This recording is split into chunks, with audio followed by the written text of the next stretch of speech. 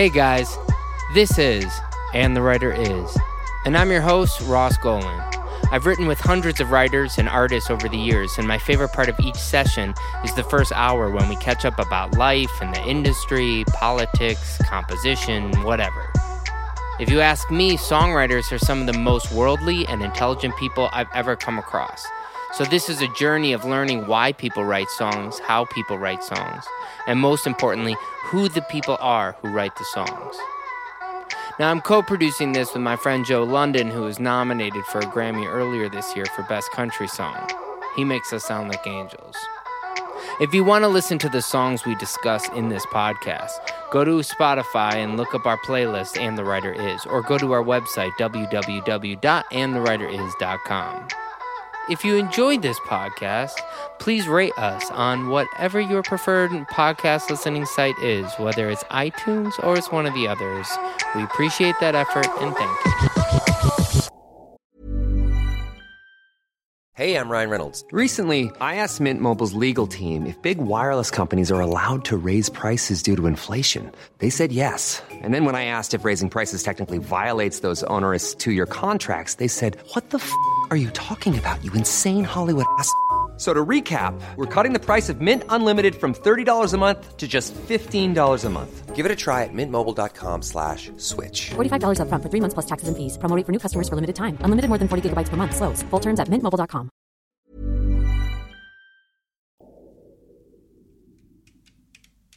Today's podcast is with my friend Lunch Money Lewis. Lunch is a beast. If you don't know Lunch, you need to go right now and look up Lunch on YouTube. Probably the first thing you're going to see is the song Bills. You'll see that video. If you watch that, my guess is you don't need any more explanation to how much of a badass Lunch Money is. He's such a badass that Al Roker talks about him on the Today Show on a regular basis. He's also been featured on every artist from Thomas Rhett to Nicki Minaj, which says how diverse a writer this guy is and how fun he is to have in the studio. A couple notes for you so you can follow along. One is we talk a lot about J Cash. We talk about J Cash so much that we even interviewed him in the second episode, so you should go back and check that out. But Lunch is signed to J Cash. He also discusses Salaam Remi. Salaam is the guy who helped break people like Amy Winehouse. He produced Nas, Fugees, Fergie, Estelle, Miguel. He's kind of like one of those urban super producers. So without going further into notes, I want to jump straight to the interview because Lunch is that entertaining. He comes from an interesting family, comes from an interesting place. He's worked with so many different interesting artists that let's just hear what he has to say. So, without further ado, here is this week's episode of And the Writer Is.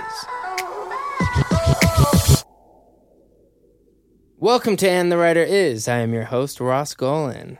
Today's writer has been featured on records by Nicki Minaj, Thomas Rhett, Pitbull, and Meghan Trainor. Ooh. If that's not proof he's one of the most diverse writers in the game, his first single as an artist went number 1 in Australia and top 10 in half a dozen countries, including the UK, and just went gold in the United States of America. Ooh. He's written songs with the titans of the music industry because his flow and lyrics are consistently authentic and progressive. And the writer is a friend of this guy I know, who's not the writer on this episode, but knows the guy who's friends with the writer on this episode. Knows the guy. The guy. Lunch Money Lewis. What's up, Ross? What an intro. I would try to explain the intro, because obviously kind of like, I don't know, because you obviously grew up in an Italian family. In the Bronx. In the Bronx. I really didn't, but it's just fun to act like it. It definitely is. Does that come from growing up in Miami and being around a bunch of real gangsters who are selling lots of drugs? I think so. Half of that, and then half of like me being young and getting high watching Casino and Goodfellas and every Italian movie ever made. Yeah, they're the best. They're the best. Welcome. Thank you. Welcome. This is nice. Yeah, it's all right. Yeah. So when you grew up in Miami, you grew up in a family that has a lot of music. So you grew up in Miami. You're born in late 80s, and it's like Is that's sort of right in the prime of when everything was going on in your dad's band Inner Circle, right? Yeah, that was kind of, I would say I was born in 88, so he was in Miami around 88, 89. He had just kind of moved there, and my parents just had me. And I think it was off the cusp of them leaving Jamaica, losing their lead singer, and kind of coming to America with a record deal, like reshaping the band and the sound, and they had a new singer, and so like by the time I was born, it hit the early 90s, and that's when like the new Inner Circle, like I think the world knows, like kind of kicked in. So I was like the golden baby who made it, and I blessed the luck of the band, I think. Yeah, dude, that's crazy. Did you tour with them when you were little? When I was like, I think I did 2 tours when I was like 5 and 6. It was like summertime out of school, and they would go on this like U.S. run, and I'll just go out with them. That was like probably like 95 or something. I don't remember, but yeah, I just like go. So you're in like second grade. Yeah, I'm in like third grade, in front of a good like 5,000 people. Yeah, 5,000 sitting behind a drummer every night, like loud, like breaking. All the, can I curse? But breaking shit down, like all the drums, everything this isn't down. This isn't CNN or I'm sorry, no, I just, I felt the pressure. Yeah, but now, like breaking down, still watching the like evolution of a band, like it was inspiring, yeah. Did it teach you how to write differently, or like was it teaching you how the business works? I mean, when you're like 7 years old and you're watching a band kind of blow up, like, did you have any idea that, oh, yeah, my dad writes songs? I had no idea at all. Like, I just knew he was cool, and I know it was like, I love this. Like, I didn't know about money or, like, how anything works. I just saw it, and I was like, this is what I want to do for the, like, rest of my life. Like, however I figured out. So I think that was, like, key to me, like, just sparking, like, an initial, like, love for music. Like, it's great. Yeah, I think when you sort of see how it like once you're taught something's attainable, you can reach for it. Oh, all day. Like so I think one of the problems with not a good education for a lot of people is that you don't realize that you can attain whatever you want. But I'm sure it helps when growing up in an environment. Obviously, like Sweat and Bad Boys are just such massive songs, and you'd hear them everywhere. Yeah. So, were you aware that like that's your dad? As I got older, I kind of, it kicked in. Like, okay, Dad wrote these 2 songs and a part of this band, a reggae band from Jamaica. But as like growing up, I think I was so hypnotized by like the music, like the making of it and watching them perform. I never really like, it didn't hit me later until this is important and you have to do something important now. Like, oh, wow, yeah. Like this was like, I was like just wrapped up and I want to play drums and I want to just make this thing they're making every day, Did that put pressure on you? I think when I got to, there was an age where it kind of was like, man, you better do something with your life, buddy. Yeah. Or, What age was that? That was probably like high school, because I really got into the music. Like, okay, this is like, when you're getting to the age of like career point, like, what are you going to do with your life? But it just like, it kind of always progressed for me. I think I was naturally like hungry for it.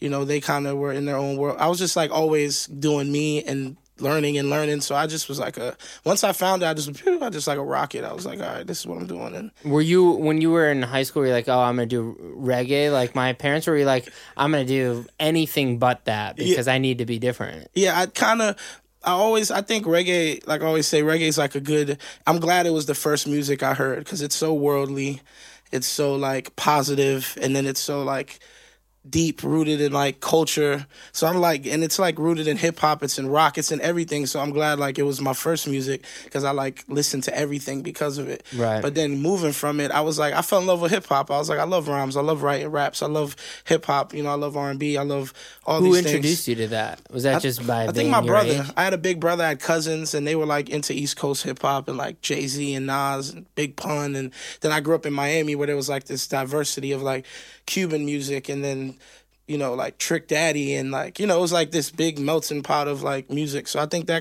think hip hop more took me in high school. And then I just like kept going from, it was 2 good genres because they're like subgenre. Like once you listen to rap, you hear a rock sample and then you listen to the rock band, and then reggae's like, it was 2 good genres to like me to start from because it like took me everywhere else from there. So it was like kind of cool. When did you realize you could actually write? I think when I think pretty early, like, because I was always like, I was so involved in the creating part of it. Like I love making it, like, you know, being in the studio, like I am, and like we are now, all of us. Like I love the writing process and the recording process, or like writing a rap and writing a hook and trying to make it catchy, not even knowing what catchy was. But, you know, it's funny, like listening to my old stuff now, I'm like, man, I was trying to write like a good song when I was like 17, but I didn't know all the parts to make it like what I think I could make it now. But do you ever think about, I guess every once in a while, like when I'm on an airplane, I'll go back and listen to some old school songs, just seeing if maybe there's like, man, that's a sick pre-chorus. Like I should go and steal that, you know? Sometimes I listen to old raps now, and I'm like, what the hell was I thinking? Like I wasn't doing anything of what I was talking about. Like it just was like, you know. But then I hear just certain songs where I use melody really early, and I was like trying to sing and everything. I was like, oh, I was on to something. Like I'm just like, you know. Is that? So, I mean, you started as a rapper, right? Yeah. So, when did you, because I think of you as a singer. Yeah. You know, when you're starting to sing, does the people who liked you for being a rapper, were they like, well, that's weird that you're starting to sing? Or are people like, yo, man, you can sing from the get-go? I think it was funny because it's kind of expected that I should sing. Yeah, and you sing, yeah. Because, well, I mean, I also started like doing musical theater, and I was like a dorky Jewish kid from the suburbs, you know. Yeah. I think the fact that I could do any sort of rhyming, or that I work with rappers on any sort of level, is always shocking to someone. In the exact opposite way, which is cool. You know, like, do people look at you and do they think like, wow, that's crazy you can sing because you're really a rapper? Yeah, because in the beginning, the song that actually, like, I was in the local scene at home, you know, like a local rapper, and we all put out songs. And one of the songs that did well for me, I actually was singing the hook. It was a song called Get Grown that, like, all the DJs started playing in, like, the clubs and the skating rings. And, you know, I was, like, maybe in right out of high school, like, in my early 20s. Like, you know, I was signed. I mean, there's like another gap of my life there. I was like signed in a group when I was 18. Yeah, explain that. Because like, it's pretty rare that someone has a record deal essentially straight out of high school, and then also to have a record deal out of Miami is, you know, in the rap community is really unusual, because it's not Atlanta, it's not New York, it's not LA. Yeah. How does a band from, I mean, so what was the band called again? Bottom of the Map. Bottom of the Map. What a name, right? Yeah. It was awesome. We're bottom because we're from Miami. We're the bottom, you know, you get it. Sure, yeah. But we were just, it was my best friend, and he did music with me. We met in 7th grade, and we're still friends to this day, like a musical best friend you have who still does beats and stuff, and we still, you know, do music. And there was 3 other dudes. What's his name? Berserk. Yeah. Berserk. He's the craziest white dude. Does he still want to be involved in? Yeah, he actually engineers. Like, he actually, you know, he's still, like, he's heavy in the tech side of it, too, and, like, beats. He's, like, a really talented friend of mine. Sure. But we, you know, we grew up together, and then there was 3 other members. There was a producer at the time who was fairly big in Miami, and with him and Jim Johnson and Big D. And, you know, it's like the classic, like, producers getting big. I want a band, you know, and then we signed to them. And so that part of my life was, like, 18 to... Were you guys all friends in high school? Just me and Zerk. The other 2 members, we weren't friends in high school. We just met to the group. So it was like, when we got the group together, I met both of them. Well, one of them Did was someone put the group together then? Well, it was the group was originally my boy Zerk, another kid, and the homie Bone, who was in the group. And I was a rapper locally, and the producer was like, yo, like, how now? Can you come in and help them write hooks and write songs? So I came in like, oh, I'm going to write some hooks for this group. My boy's in the group. Fuck it, you know? And then I came in, I rapped on a song, and then he was like, you need to be in the group. Like, so I actually joined the group then. The singer left, and we got another singer. A girl came in and sang on a hook one day, and then they were like, oh, you guys are the classic, you know, like, you guys are the group now. You're the Black Eyed Peas. They were like Black Eyed Peas. You know, you get a car. You get a car. So it's like everyone, like, got in the group. And then that was fun. That was like, you get a vote, you know. It was like that kind of thing. You know. Did you know? You get a deal. Did you know, going into, when you're saying like I'm going in to write a hook, are you thinking it all like, because you grew up around it, are you thinking like, well, now I'm gonna try it every time I'm trying to write a hit? Or are you like, yeah, I'm just a kid going in a studio, here are my friends, and I'm gonna just start singing whatever comes off the top of my head? That was basically what it was. It was like, I didn't even know what it hit, you know. I was like, I'm just gonna go in here and like have fun and write a song with my homies and end up rapping on a song and staying in the So group. there's 5 of you in Bottom of the Map. 5 of us. And you guys get a deal with Motown, Universal. How did they hear you? We had the Big D at the time had a manager, Derek Jackson, who some people know he managed Scott Storch. He was like, he is a prominent manager at the time.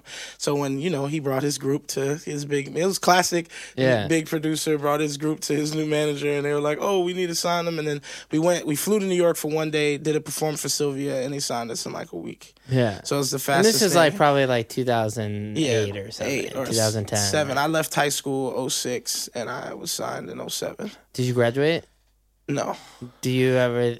I left school it's my senior year. It's really funny how little... I'm not proud of that either. But Really? Do you care? I think it was smart. Like now, when you get older, you're like, man, I should have just finished. I was like 10 credits away. But I think I was so affixed, like with music. I shout out my counselor, Miss Clark. She had a meeting with my mom that day and was like, look, he needs to go do whatever he wants to do because he's not here. Yeah. So I listened. I actually took that tip, and my mom listened, and we was like, all right, let him go run free. So I ran free for a year, and I had a deal in a year. So, Well, I mean, it's like you're articulate. You've traveled the world. It's not like I think in education, a formal education versus the kind of education you had is like I had musical think education. almost anybody would pick your education and would feel like that's a worthy way of learning. Like I haven't most people don't travel around the world performing their songs in front of a lot of people or see that, and then like you were saying, the reason why I was saying education matters in attainability is because most people don't have, that world isn't opened up by their parents. Yeah, Like your parents kind of opened up a world where you're like, well, what's the point of studying? Yeah. It was like chemistry. It was that's like not a what drug you're dealer. doing. Like you got a taste of that high. Like you were like, why am I even smoking anything else? Like I need to concentrate on this drug right here. I need to work on this and like finish it. And it wasn't, I credit my family for, teaching me hard work in it. It wasn't like, it was like, you want to do this, learn every aspect of it. If you win at it, you win. If you don't, you need to so I think I got obsessed with it, and it kind of took I was like, it was like I ran with it completely. So you're in New York, you signed to Motown. Yeah. And at that point, how soon after that did you guys record an album or? Yeah, we recorded an album, like we went in the studio, and which helped in Miami, or you're recording in New York? In Miami. We went into the studio, and I remember working. They brought like Static, which rest in peace, Static Major. Wrote all the Aaliyah, Genuine stuff like that whole camp. So I got to see him work a lot, and that inspired me as a song. I was like, man, people are writing songs for people, and he wrote most of the hooks on the album. We wrote verses, but I was always like, I'm gonna stay here and watch him write, because I was like, man, this is a job. Like he's in here like cutting records and knocking stuff out. I had no idea, about money and nothing. And so I was just like, yo, this is dope. Who's teaching you about who teaches you about the money part? I think later when I started to I started figuring out on my own, and that's when I started getting information from other people. My dad and other people would, slowly, because if you meet my dad, he's a funny guy. Like my dad's like a very old school. If anybody's like an old school parent, like old school Jamaican, old school anything, he's like, he'll never give you all the information, but as soon as you get in the situation, he's like, all right, look here. All right, this is what you need to figure out, It's what in his patois in Jamaican land, like, yo, you have to do this and da-da-da. So I'd always take bits and information, and when I get in the situation and like move from there. But seeing him work, and we worked on the album for a year, and then did they release it? Never. We ended up doing the classic, working on the album, and then it went wrong, and we split up and got dropped and stuff.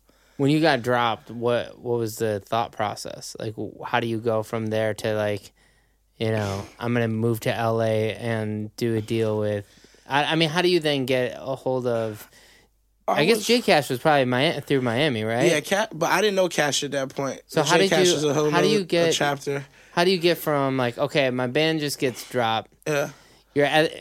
Anybody who gets a record deal, especially at that age, is like, I am Jay-Z. Oh, I'm about to be the biggest rapper in the world. Yeah. So how do you go from like that to LA? You get dropped, and what's emotionally? How do you move? I was like, there was so much whirlwinds in the group, from there. And I have no hard feelings about any of it either because it was so awesome at a young age. And I got to tour, with friends and all that stuff. But it was like a whirlwind of emotion. I was like at the time I knew I was trying to do other music because I knew the group was over at a certain point. So I was like, oh, we can't release it. So you started writing before the group was done. Yeah, I kind of caught the wave of like us being like, okay, this is like not gonna go. So I need to like Did the label try to keep you guys together, or was the label like, nah, this is not gonna work? Yeah, they held us. We were together for a year, Shout out to Sylvia. She never dropped us immediately. I think she had us hang around for a while. But then I think, we just got a little older. We were together from we're 18. We're like, all right, and I think we all started just kind of in our own worlds. Well, and you were saying before, and, not to go too far into it, but just that you guys had like 4 members of the band, 2 managed by one guy, 2 managed by another guy. Here, the group personality. It's just like hard. Anybody's been, you've been in a band or groups or anything. It's just like, your best friends in the group, but then there's 2 other people you don't know. You got to get to know them. You're growing up together. You get some money. Yeah. It's like, it's like a whirlwind of... being in a band's the fucking worst, man. Yeah, it's the worst. They're terrible people. Yeah, they're terrible, but, Just kidding. I love all you guys, except for the ones I don't. Yeah, exactly. Who aren't listening to this because they don't like me The ones either. I know you don't like me, though, but I love everybody else. Yeah. But it was a whirlwind of emotion. But I was kind of halfway relieved and halfway... like relieved, like, okay, time to do something new, which I love new vibes. I love new energy. Like, I'm going to do something new now.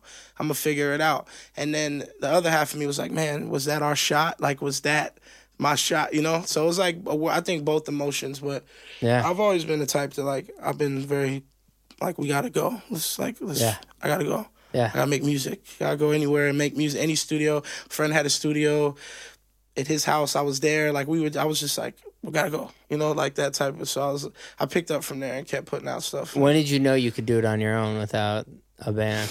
I knew it. I think I never really knew. I think I just always was. It's funny when you do music, you never really know anything. It's just you gotta love it, It's like I loved it. I didn't know what I was gonna do or how I was gonna do anything, if I was gonna do anything. I was just like, I'm gonna rap, I'm gonna write. My friend does beat. We're just gonna like make stuff. And then, like, after the years, I put mixtapes out in my city, and I had a buzz as a local rapper. And then, I met the wonderful J Cash in between all of that because he was coming up. Did he hear your music, or was it like a friend of a friend? The real story is, we're not going to go too deep into the story, but Why? it was interesting. Go deep into the story. Okay, well, go as deep as you can. Okay, I'll go. Well, we had like a weed connection. That we both smoked weed from the same guy. Yeah. And, I had weed and he had weed. And the weed, my boy who sold weed was like, man, you should meet the J Cash. You should meet Lunch. You guys do music. You both are dope. You guys should link up. He was doing Kevin Rudolph stuff at the time, putting out his stuff. And I was like doing my thing locally. And then, we met. And when me and him met, we kind of stopped talking to everybody else and just... we're like, okay, we should make music together. And that kind of like rolled into everything. And I saw Cash was honestly an inspiration of mine too, because I saw Cash, he wrote records on Kevin. It was like, he was like landing. So I wasn't really thinking at that time either about songwriting. That's like, I remember certain people wanted my songs then, and I'll be like, I'm not giving my songs away. Like, I love my songs. Like, I was still in this kind of artist mode, and he was kind of in the same, but still writing. So it was kind of like inspiration. I was like, man, he's like writing and giving songs away and stuff. So I think that like kind of like when I got into the mode of like songwriter was different from artist. I put artists away for a while. After a certain time, I was like, I'm not gonna be an artist again. I'm gonna just write songs, try to make money. And he came out to LA, and he always like, man, you need to get out here, like leave Miami. There's nothing there. And I'll be like, you sure? Like, I love it here. It's home. You get comfortable. And then I just took the risk. I was like, all right, I'm leaving. When did you come out here? I came out 3 years ago, 3.5. So we kind of met, like, right when you moved out. Yeah. I met Ross. I met Joe. Yeah, I met, everybody, Ricky, everybody. Yeah, about 3 years ago I've been here. And so how did it come to, like, okay, so now you come out here to pursue songwriting, and the first thing you do is then do an artist deal. Yeah, I did. The funny thing, I had another friend, Ben Billions, who's doing really well as a producer now, who's like my boy. We came up together. We're working. He's from Miami also? He's from Delaware, but lived in Miami, worked with Khaled for years. And then we started kind of like a production thing. Prior to that, I did like, some Meek Mill stuff, like real rap stuff. I wasn't even like really into pop at a point. Were you point. getting cuts with Meek and with those guys? Yeah, I was getting like minor cut. Like I did some Ace Hood stuff. I was like doing rap stuff, hooks. You know, rappers knew I had hooks, and they were like, "Yo, I want you to come through and work on this," and and I would do stuff like that. And I think that's when Cash was like, "Come out to LA," and I came here. And when I came first, everyone was like, "Yo, I do ill rap hooks, and like you should do that." And like when I met Luke, he was like, "Yeah, you can do the urban stuff," and like So that was like, but I don't think he knew that I shocked everyone when I did everything else, like, besides that now, which is, like, the funniest thing ever. Well, that's the thing when, like, the first thing I start saying is, when you bring up Thomas Rhett and Meghan Trainor and Fifth Harmony and One Direction, like, I don't know, like, how much any of those have to do with rap hooks, but except for that they all kind of want to secretly be rappers. Yeah, all at the end of them, they're all rap melodies or old songs. Does it work the other way, where because you've worked with those artists, like, that, are there rappers who are like, dude, I'm a huge Thomas Rhett fan. You'd be surprised. I'm sure. but I'm I like think, half serious. I imagine that there are some that are like, I think that are aware of all of it. I think like I translate good. I think I've always listened to a lot of music, so I never felt like I couldn't do anything. Like I could work with Gotti tomorrow and do the hardest hook you've ever heard. Like, and then tomorrow I'll write with you guys on we'll do Selena or whatever. Like I think that's why I think my roots of reggae and hip hop made me fearless. Like I listen to everything, so if I listen to it, I want to feel like I could do it. You know, so I like obtain the information and I pick up, and I've always been kind of melodic. So I think like it made me fearless. Like I love pop music. Like I think all of us secretly do. Even rappers, like they know every song from the night, and it's like guilty pleasure. So I think like when I got the opportunity to like showcase it, I was like, oh, okay, I'm gonna do something else.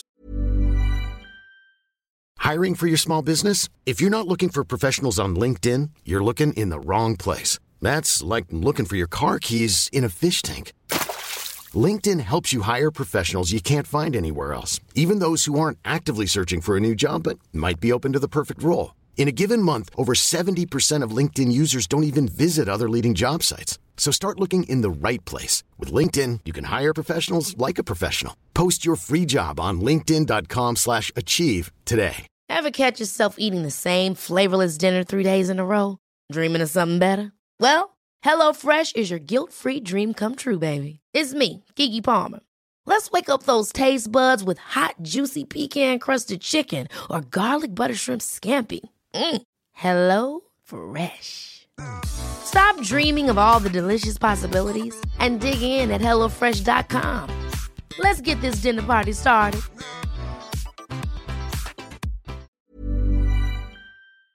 So how did you know that music? When do you know that it's for you? I mean, if you're gonna have, tell me the story of Bills. Like, how do you end up being like, this one's for me? I'm not letting anyone else cut that. Well, Bills, or is that way later in the process? I mean, how did that work? That was another. Like when I first came, I wasn't trying to be an artist at all. I was like, I'm gonna just come here, write songs, be creative. I've met a great community of people that are like friends, and I'm like, I'm gonna just write songs and have fun. And I wasn't like at all like, I'm gonna shop a demo or I got like songs on the side. It was really, I believe it was God's work. Like I met Ricky the first time we did a Fifth Harmony single, which with Joe was That's on. the first time song I ever met Ricky. That was the first song we ever did. So it was like, I met, me, Cash, Taylor Parr. That was the first time I ever met Ricky. So like after that, we did the second time we worked. We did, Burning Up for Jessie J, and then the same night we did Bills. So it was kind of like an energy, it was like kind of like three records in 2 days. In 2 days, and then when we did Bills, it was like. I think it was like, I was like, man, this is dope, but I think more so, if anybody knows Cash, he's like, this is for you. Like, we can't even, he's like, no, bro, trust me. Like, and I was like, are you sure? Like, I don't want to be an artist. Right. Like, I was thinking like I wasn't really on it.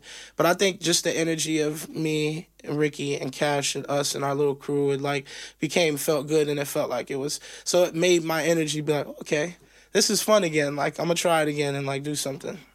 At what point were you like, where you couldn't sleep at night because you're sitting there being like, oh my God, I'm actually going to do this again? Was it sort of like instantaneous where, they're like, no, you got to keep this record. Dude, you got to keep this record. This record's all yours. And then that night you're sitting there in bed being like, fuck, man. if we release this song's really good, like my life is gonna change. Yeah. Like, were you aware already at that point that you're gonna end up being, I was really like an artist again? I was like, kind of like, man, okay.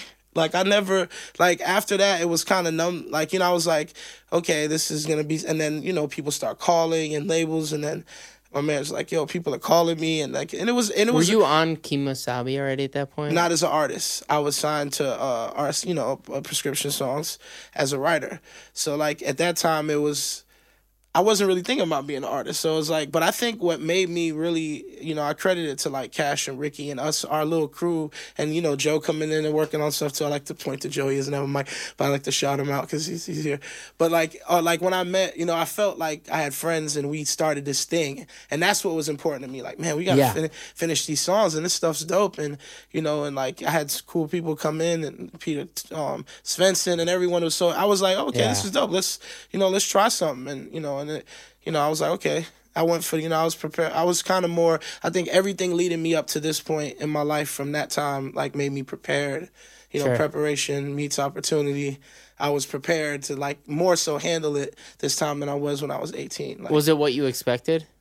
I don't know, the success of it. I mean, you go, it's one of those things where there aren't a lot of artists that, I knew you from us writing together, but, It's pretty rare that a new in quotes new artist, because to you weren't new, but to everyone else, it's a lot of new artists will get a deal and people will be like, hey, check this out, and sometimes you check it out. Sometimes, and when you do check it out, most of the time you're like, yeah, this is good, but this is a long shot. I'm not really interested in, like, I'd rather go aim for Maroon 5 or whatever. Exactly. And then in our community, everyone was like, you got to check this out. And then since we kind of all work as friends, when enough of your friends like, check this out, and you check it out and you're like, fuck, I want on this so bad. Yeah, which was, it's like how, like, stuff like that was inspiring me too. Cause people like you and like Svensson and Amar, like people that I really look up to, like a song, these are professional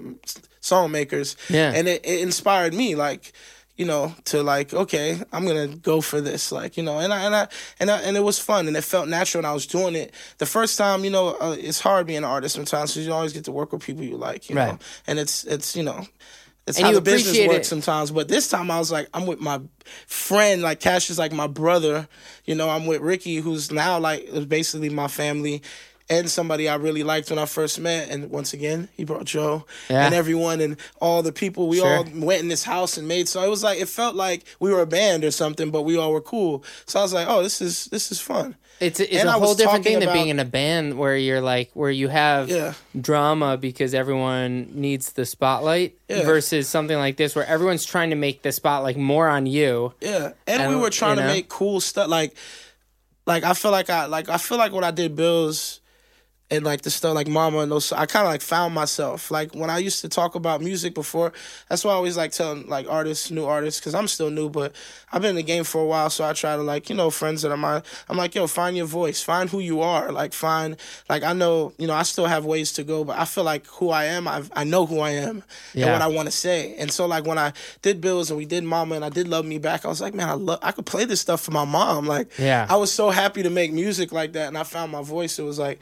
I have no problem every day now, like working on myself. Were your parents just incredibly proud when they? Yeah, my mom was extreme. She was, I think they're always happy to see you do something with yourself. Sure. I think they know how bad I always wanted to do music, and they were happy when I came out here and pursued as a writer, and I just happy when I came out. I think she'd have been happy in any sense, but just like, oh, okay, and I was, it went through, so I was like, man, everyone, being an artist is hard. A lot of people try and they fail, So even the little glimpse of it, I was like, man, this is cool.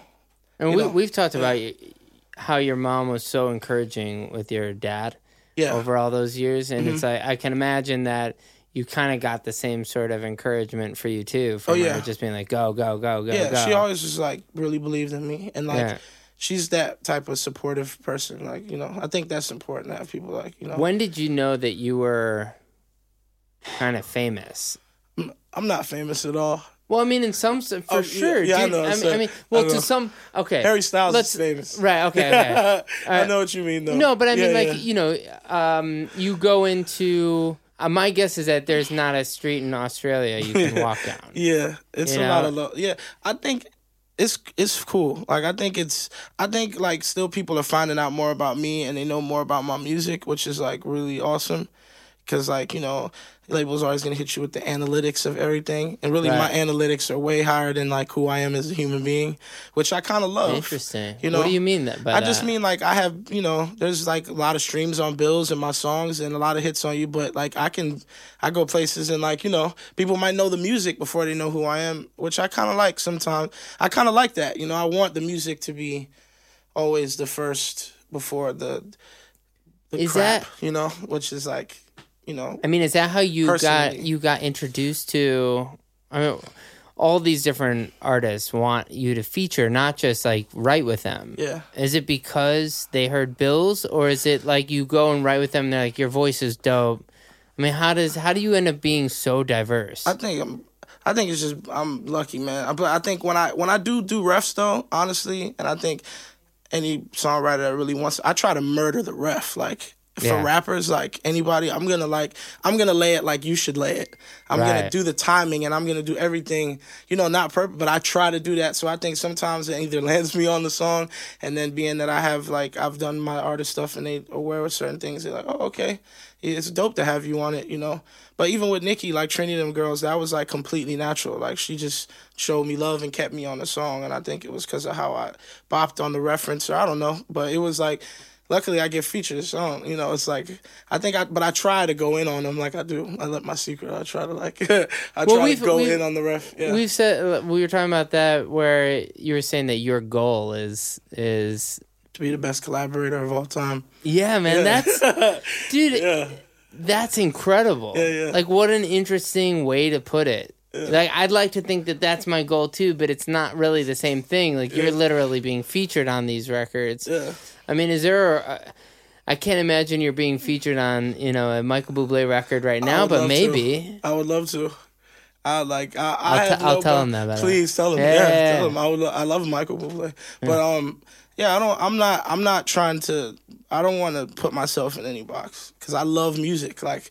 And I feel like I could find my way on anything. So it's like I don't want to be like, you know, when Joe hit me about the Thomas Rhett song and that he like my son, I was like, you know, listening to his stuff before and getting on Feel Good was like, man, I'm a bop on this. Like, this is dope. Like, you know, like when working with Megan, like, you know, we have a similar vibe of like positive music and happy and then I go on Gotti stuff. You know, I don't like, because I listen to everything. So it's like, and I feel like I want to tap into the emotion of anything. You know, there's only a couple things to talk about: love, you know, happiness, anger. And in the street, you know, me growing up in Miami, I have a background of like being around edgy stuff. So it's like. Were you ever worried about, you know, I mean, Yo Gotti's got, he definitely has some lyrics where it's, seems like he grew up in some pretty dangerous neighborhoods too. Some serious stuff. Yeah, like, were you ever afraid of your childhood at all? Like, I mean, were you ever in that kind of like dangerous? I mean, I'm not a street dude. You know, I didn't grow up like, you know, but I have friends who are in the street. You know, growing up in Miami, it's a really fast city.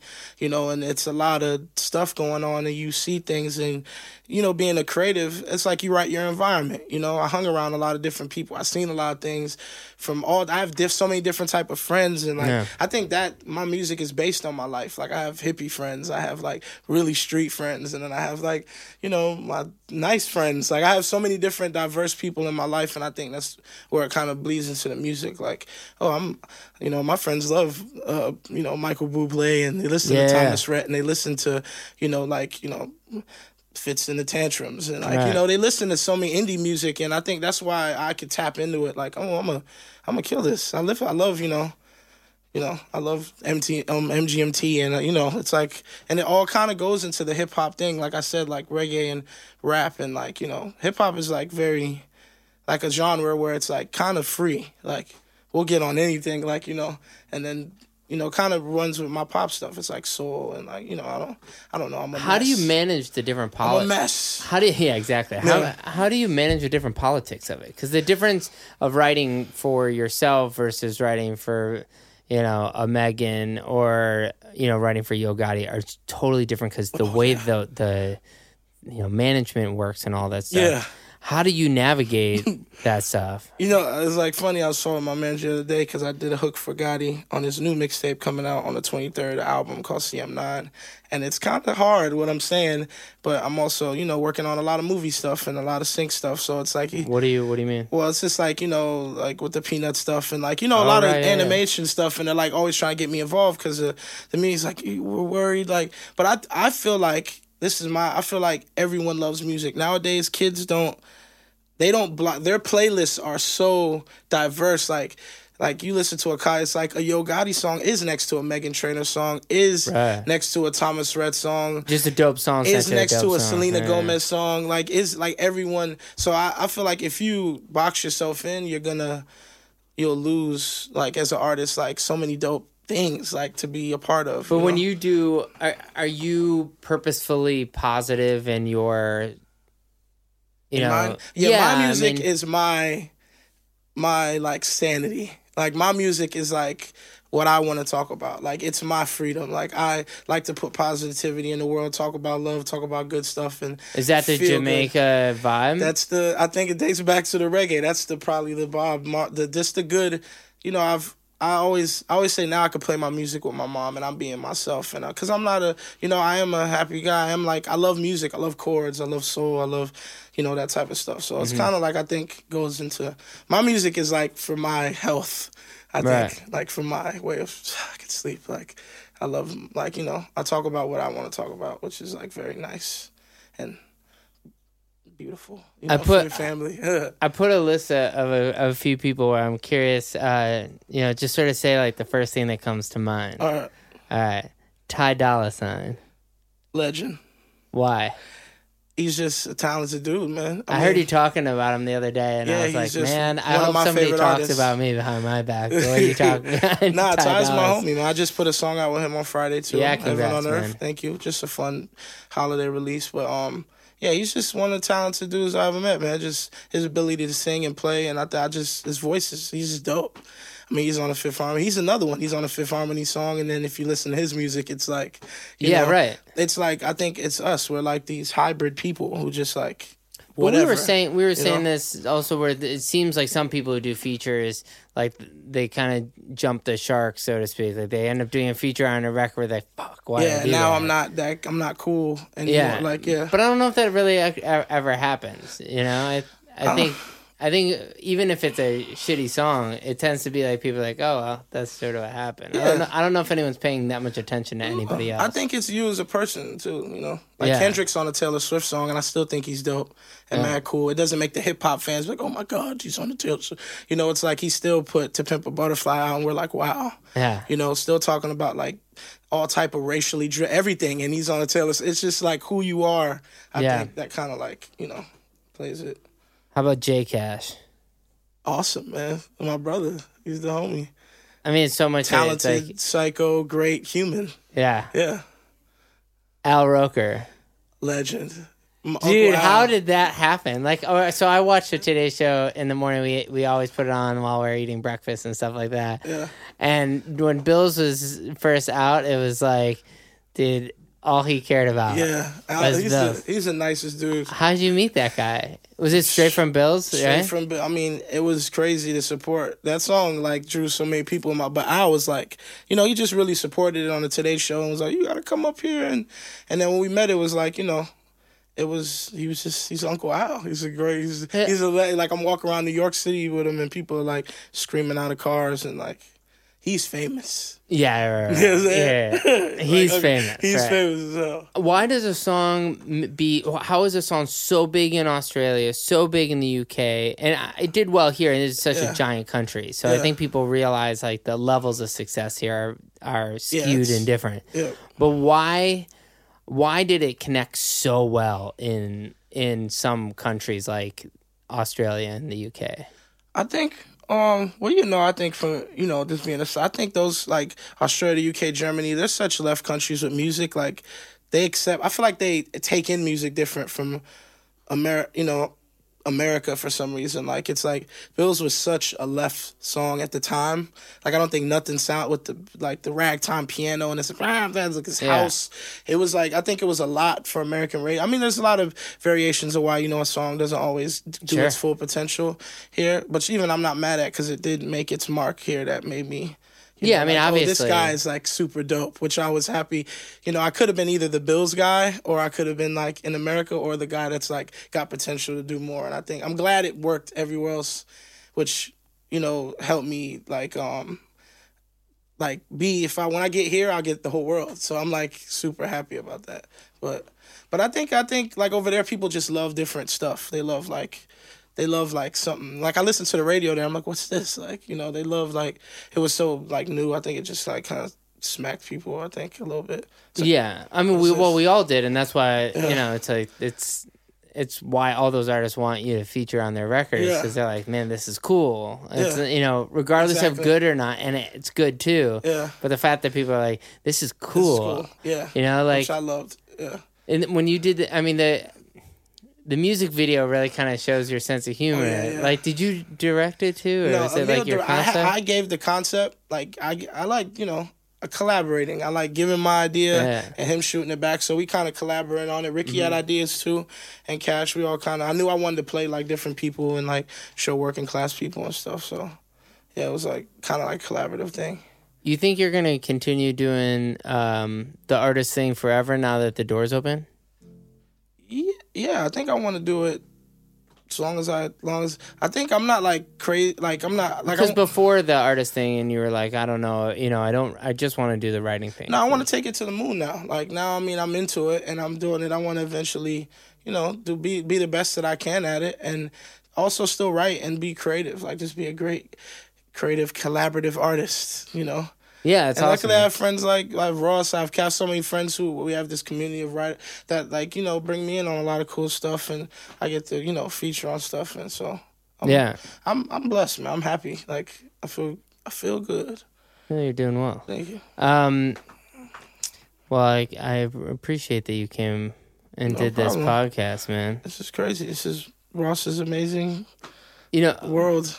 I was going to say, to sort of close, I can't think of another writer that's walked into the community where everyone wants to, like, be them. Not, like, just work with, but there's such a different thing. We have writers that come in who everyone wants to work with because they're good. Yeah.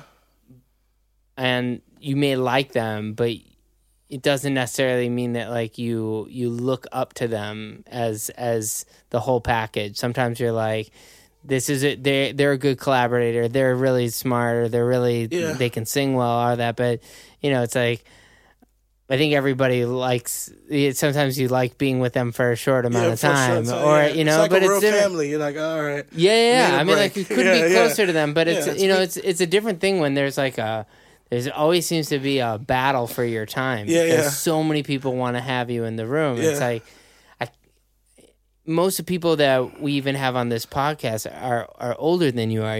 You're really young to have made such a big mark. I mean, I'm excited to see what happens for you over the next few years, because the fact that you've only been here for 3 years and you've already made that much of an impact.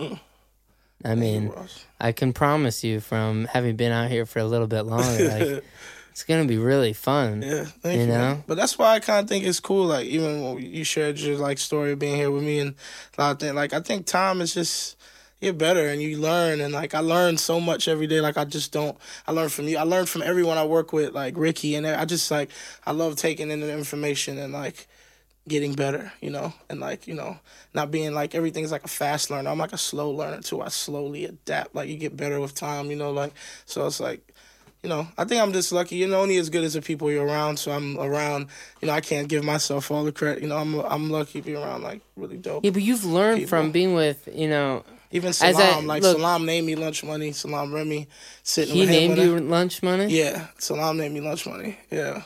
How did that happen? I was young. My brother was really cool with him, and I was known for a long time, like, not to, like, my brother, they always knew me like, yo, your brother could rap. I'd come around my big brother and they'd be like, yo, make your brother rap, man. Like, your brother's really nice. And my brother would be like, man, rap for him. So, like, a lot of people found out, like, from my brother, you know, and then Salam kind of met me. He's kind of a big dude. Is your brother proud? Yeah, my brother's like super marketing guy, you know. My brother's on his Instagram. Like, my brother has a new show on Thursday coming out. Like, you know, that's my brother. Like, he's like, you know, we're a cool family. We're all like artistic in some way or in the field of work. You know, it's with the. I know I said I was going to close, but I'm not anymore, because I was going to also say, you know, like I've noticed this with almost every writer who's ever been signed to Luke, or come through Prescription. Their level of excellence is so much higher than most people, because learned a lot from that guy. Yeah, I mean, you know, when you're talking about Salam and Luke, a lot from that dude too. And I mean, the similarities of them too. I always say too, like Salam, if you know his work from like Amy and Miguel and all the type of, you know, like he's really an artist producer, not a lot of writers. He like works solely with artists who write their own stuff and like develops his sound thing. But the dudes that I came up around, like their level of focus and intensity when it comes to like finishing stuff, like I always say it's crazy. Even my dad, like I look at all the dudes the men in my life who like helped me, like the homies who helped me forward, and they're all like the same. Like they're super like intense finishers of finishing, and everything has to be. So I think it kind of made me like either like have tough skin or like we gotta like beam in, and like, you know, it's like even my pops is still like that to this day.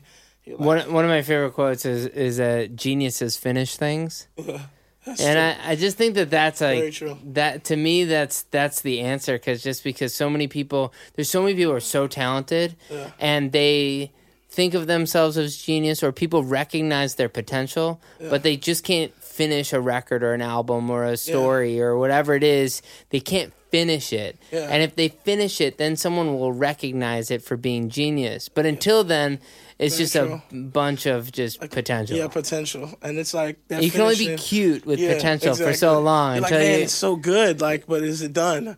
You know? Right. And I think just being around those dudes and like, you know, I think it all makes us all like kind of like that. I mean, you know, even being around like Ricky and Benny and like everybody, it's like this level of like we're gonna go and like finish the song, like. And I think from Salam and just Luke being, you know, a great finisher, and like even my dad, like, you know, being how he does stuff. He's always been young and with me, like hard on me, like, you have to do this right, and like his level, you know, and like, so I think it like made me like you know, kind of refined you like over a while, like you know, like that kind of thing. Well, it seems to have worked, my friend. Yeah, kind of, right? A little bit. I don't know. We'll see in a couple years. Well, congrats on Heaven on Earth, and excited for the next chapter for you. Thank you. Congrats on your podcast. And Joe. Yeah. Thanks, Joe.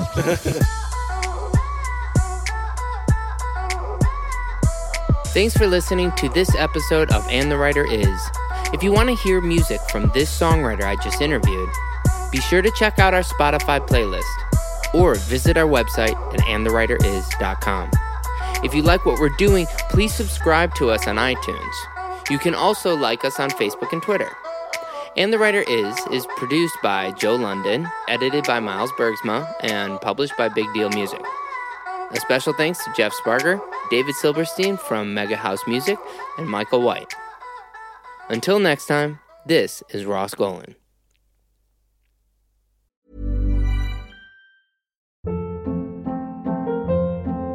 Hold up. What was that? Boring. No flavor. That was as bad as those leftovers you ate all week. Keke Palmer here, and it's time to say hello to something fresh and guilt-free. Hello Fresh. Jazz up dinner with pecan-crusted chicken or garlic butter shrimp scampi. Now that's music to my mouth. Hello Fresh. Let's get this dinner party started. Discover all the delicious possibilities at HelloFresh.com.